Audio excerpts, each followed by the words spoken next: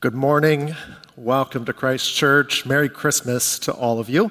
Like Jill said, my name is Paul Fowler. I serve as our Lake Forest campus pastor. I am so glad to see all of you here on our fourth Sunday of Advent. We're never sure quite who's going to show up on the fourth Sunday of Advent, but here you are. Now I can see you. Now I know who's going to show up. And it must be some church rule that you have to do 4 Sundays of Advent. So if you showed up looking for the candlelights, we're going to get there this afternoon, so we'd love to have you back for that, but thank you so much for being here today. So I want to start off by asking you to imagine that you are 8 years old. You're 8 years old, and it is Christmas morning. You wake up, what does that day look like for you? Where were you at when you were 8 years old on Christmas morning? Christmas Eve morning. Are you at a grandparent's house? Maybe you're at your house, waking up in your own bed. Where are you going to be traveling to today? Who's the family members that you would have seen when you were 8 years old?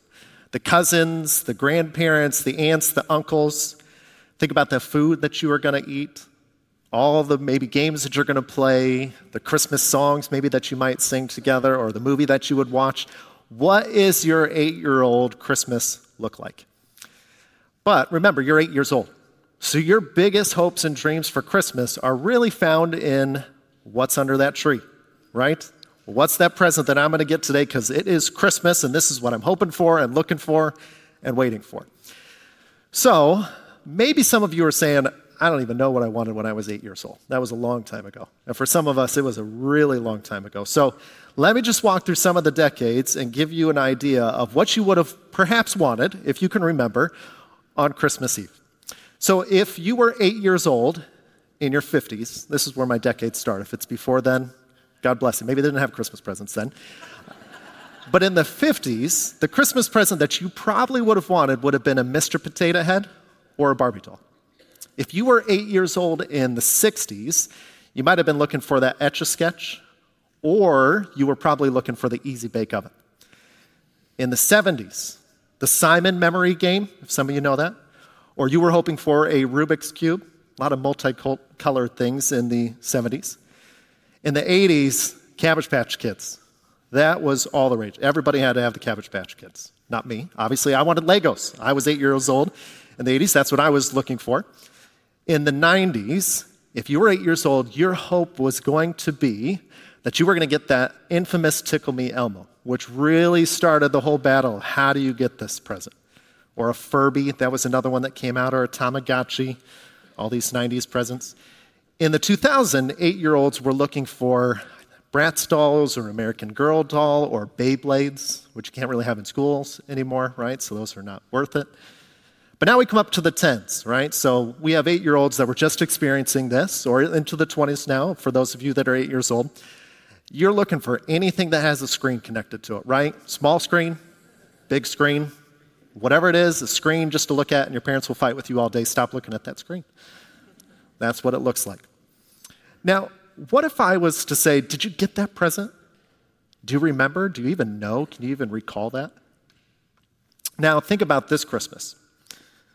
What's that thing you are most hoping for this Christmas? What do you hope that your spouse or your parents did not mess up again this year, like they did last year, and get you that thing, the right color, the right type, the right size? What is that present that you were hoping for this Christmas? Hopefully you get it. We'll see. Good luck out there. But what about this? What if I told you you could have whatever you want for Christmas? What would you say? If I said you could have whatever you wanted for Christmas, what would come to the top of your list? Now, for some of you, you might say, all right, well, let's see. Car, boat, vacation, just $1 million cash. What is that thing for you that you would? If you could have anything you want for Christmas, what would it be? But I said you could have whatever you want. So to push you a little bit on this, I would say to you, maybe perhaps you could actually say, I would like less stress in my life. I'd like less sorrow. I'd like less difficulty. I'd like that relationship this year that kind of went south to be restored. I'd like to feel hopeful. I'd like to be happy again. I want to feel love. If you could have whatever you want, there's probably a lot more things that we would say we are in need of this Christmas. which is why it's so important for us to look at the Christmas story. Because our greatest needs and our greatest hopes are found in the story of a little baby that was born. And today, I want to push us a little bit further past that. You see, all this month, we've been walking through the series called Christmas Foretold, looking at different passages in the book of Isaiah. And what we've been looking at is we don't want you to have this notion that Jesus is the Christ, that he's the Son of God, that this was somehow made up by his followers after he died and rose again. This is something that the Bible has talked about for hundreds of years, thousands of years before Christ was even born. And so we've been looking at passages in the book of Isaiah, which was written 750 years before Jesus was even born, that shows there was a Messiah that was to come. There was a Savior that was to come, and Jesus, we call him Jesus Christ, he fulfills those passages perfectly. How can you have hope this Christmas? What is your greatest need, and how can that be satisfied in the birth of this child?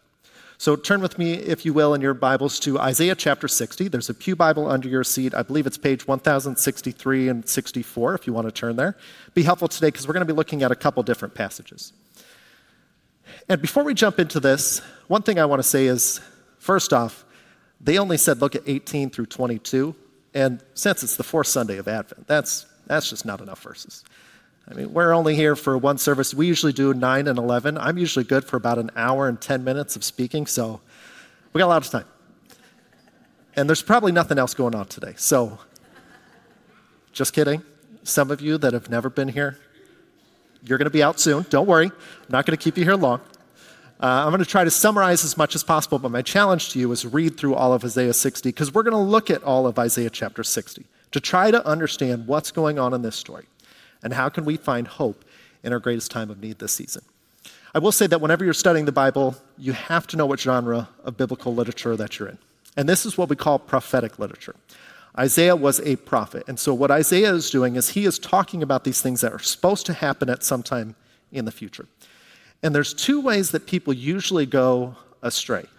People go astray when they look at prophetic literature, because one way they do is a very humanist perspective that says, maybe or maybe not that there is a God. And so whatever we read in the Bible, in these people's opinion, these are just all about current events in this person's day. They would say they can't possibly be talking about what could happen in the future because there's no notion that there is a God and this could be prophecy that can be fulfilled in the future. Now, the other way that people go astray is they would say, oh yes, I believe this can be talking about the future. In fact, I think it's talking about today. And you can get distracted looking at prophetic literature, and you can say, oh, this is this nation, and this is this nation, and this is how it's all working. But the problem is you don't know for sure. I mean, if everybody that's read this story over the last 2,700 years said, oh, this applies today, we can't all be right. So our job today as we look at Isaiah chapter 60 is we want to figure out where does this take place in the whole story of the gospel. I'll explain the gospel as this. There is the fall of humanity, sin has entered the world. And then there is hope that there is a child to come, Jesus. He is the Christ, the Messiah, who will live, who will teach, who will die on the cross, who will be raised to new life. And that's the story of the gospel, but it doesn't end there. He's supposed to come back again. So how does our text today fit into that whole entire story as we think about this Christmas story? Well, let's look at Isaiah chapter 60 now, page 1063 in your Bibles.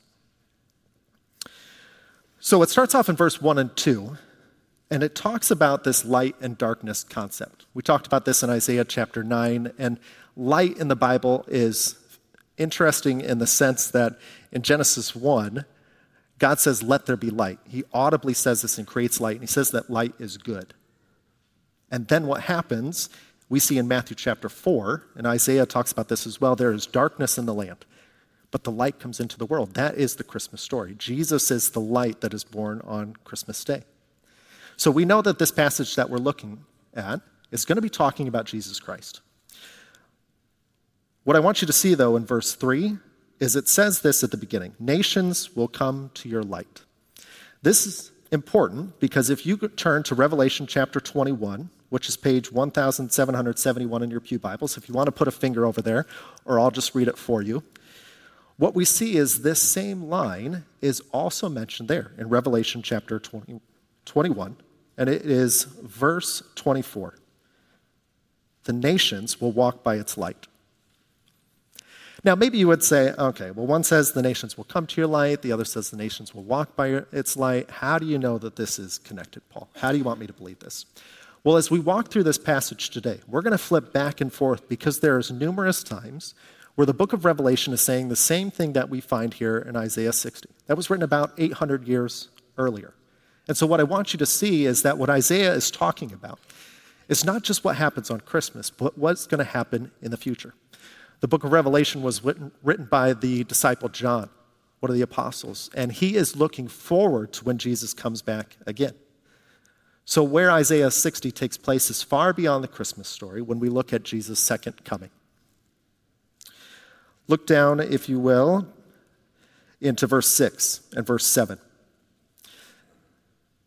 It mentions Midian, Ephah, Sheba in verse 6.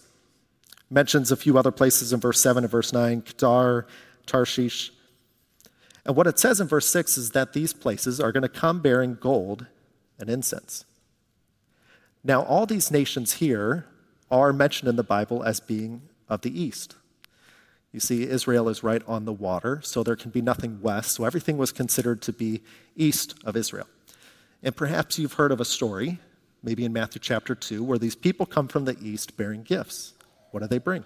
Gold, frankincense, and myrrh. Now, there's only 2 gifts mentioned here, so again, maybe you're not seeing it like I do, but what I think is helpful is we're seeing a passage where the birth of Jesus Christ is being foretold. We're seeing how this connects to the larger story that's taking place here. But if we look at verse 11, I think we're going to see a lot stronger tie to what is happening in Revelation 21. Verse 11 says this, "Your gates will always stand open. They will never be shut day or night, so that people may bring you the wealth of the nations." Flip over to Revelation 21. Let's look at verse 25 and 26. "On no day will its gates ever be shut, for there will be no night there. The glory and honor of the nations will be brought into it." The same thing that's happening. These gates that are opened, never being shut. The wealth of the nations being brought in. You have to see the connection in the story of the gospel that what Isaiah is talking about is looking towards Jesus' second coming. If we look down at verse 16, there's this talk of a redeemer. I think what's helpful there is a lot of times in the Old Testament, this concept of a redeemer was mentioned specifically in Isaiah and Jeremiah, which this is going to be picked up in Luke 21, where it talks about how Jesus is our redeemer. Just seeing the connections between the old and the new about who Jesus is and what he came to do. He is our Savior. But our focus today is going to be mainly on 18 through 22. Look at how it describes what this place is going to look like in verse 18. "No longer will violence be heard in your land, nor ruin or destruction within your borders." That sounds amazing. And if we think about Israel today, in light of the recent events in October, there has not been a time in Israel's history where we could say that this has yet happened. A time when there's no more violence, a time when there's no more destruction, no more ruin. For centuries, it's been a land that's been contested and battled over. Isaiah is talking about a time that's far beyond our time, even right now. Look at what comes next. It talks about how the wall, they will call your walls salvation and your gates praise in verse 18. If you look at Revelation 21, verse 9 through 21 are talking about walls and gates, talking about heaven, talking about this new city. Again, just the strong connections between the two. Helpful one to look at is verse 19 through 20. "The sun will no more be your light by day, nor will the brightness of the moon shine on you, for the Lord will be your everlasting light, and God will be your glory. Your sun will never set again, and your moon will wane no more. The Lord will be your everlasting light." If we flip over to Revelation chapter 21, look at verse 23. It says, "The city does not need the sun or moon to shine on it, for the glory of God gives it its light." I'm guessing there has never been a time in history that there's no sun or moon anymore. So what is this time talking about? It's talking about a time to come in the future when God will be our light. This is the future that we look forward to. This is the part of the story that Isaiah is talking about. Helpful look at the end of verse 20 there in Isaiah 60. It says, your days of sorrow will end. Revelation 21:4 says, he will wipe every tear from their eyes.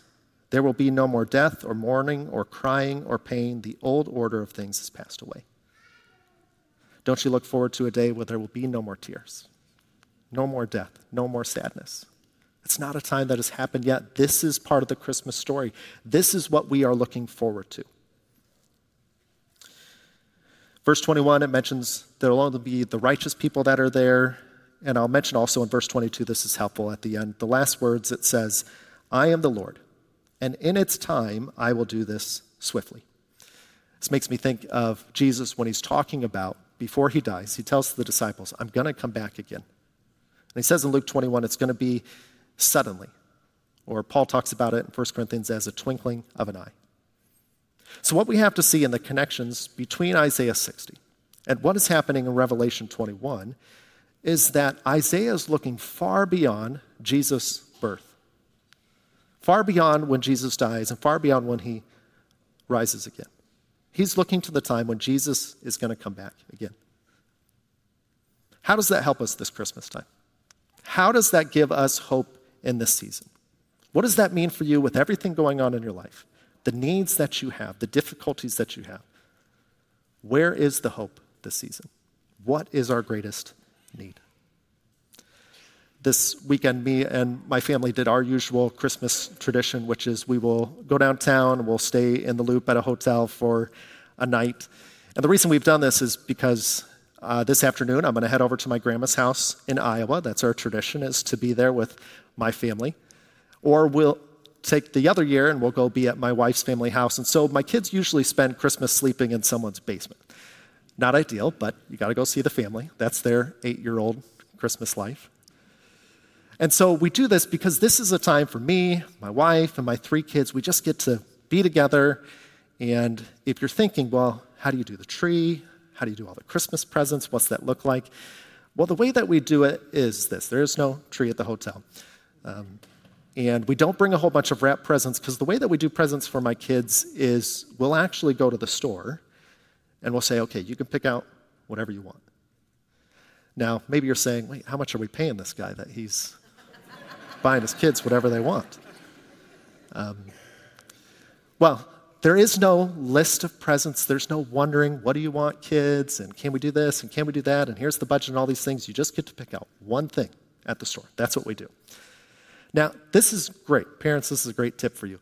When your kids are young, I have a 12-year-old, a 10-year-old, and an 8-year-old, their price tag on stuff, they have no concept. They're just looking at the cheapest thing possible. I had one of my kids one year that showed up, and he was like, I want this wooden train. It was $2. I said, you sure you don't want something else? Nerf gun, cars, whatever? No. And I was like, all right, here, take 2 more. $6 for Christmas. I mean, come on, that's a deal.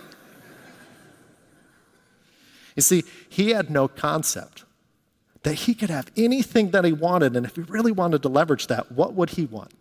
What would he desire? You know, I think we do that same thing in our own life. God has met our greatest need. He has given us hope. But I think oftentimes we get distracted by such small things. What is our greatest need? What is our greatest hope? And how can we all walk out of here today not saying, oh, it's another Christmas and it's going to be darker and colder in a few days? What's our greatest need? What's our greatest hope? Well, 2 applications today before we go that I think will help you understand your greatest need and help you put your hope in the right place this Christmas. The first is this. For some of you today, you just need to put your hope in Jesus Christ. You need to put your hope in Jesus Christ.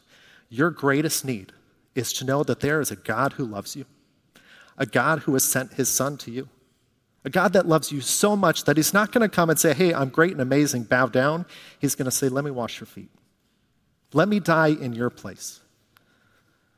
Your greatest need is to understand that there was a separation that happened with the fall of humanity and that there is a brokenness between God and us. And God loved us enough to say, you know what? I'll come down as a child.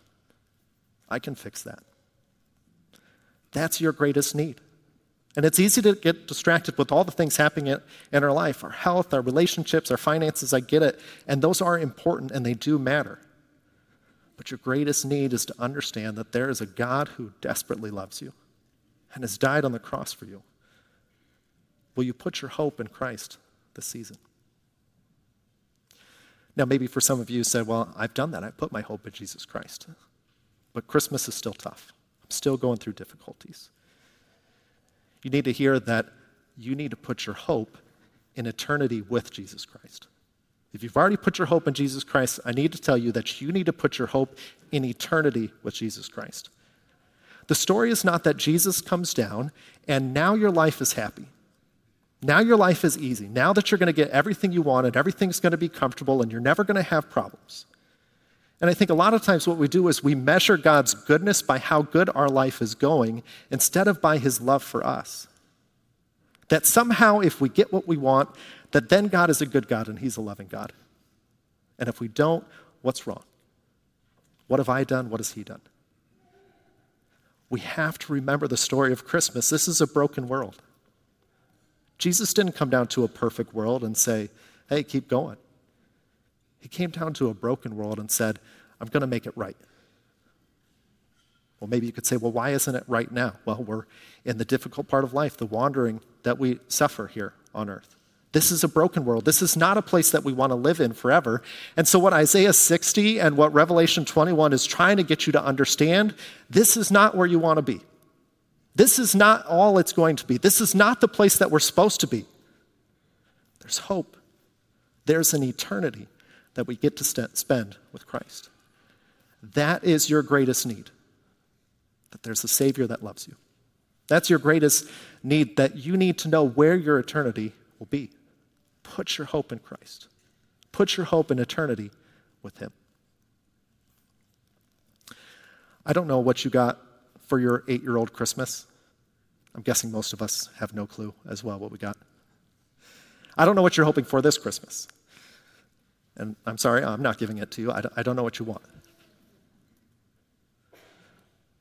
But what's so amazing is that I think time after time we put all our hopes into this day that somehow that present or this season or this thing will make us feel better in life.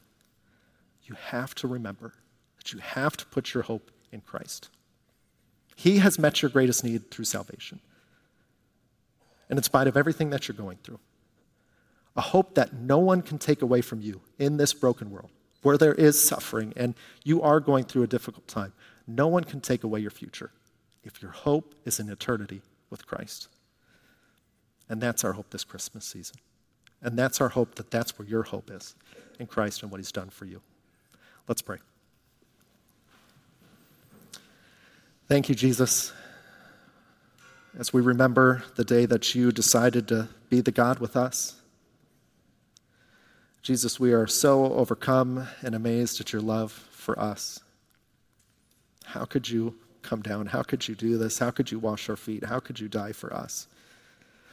God, I pray for everyone here in this room. May there be no one that leaves without putting their hope in you. Thank you for meeting our greatest need. And we celebrate your goodness this season. In the name of Jesus, I pray.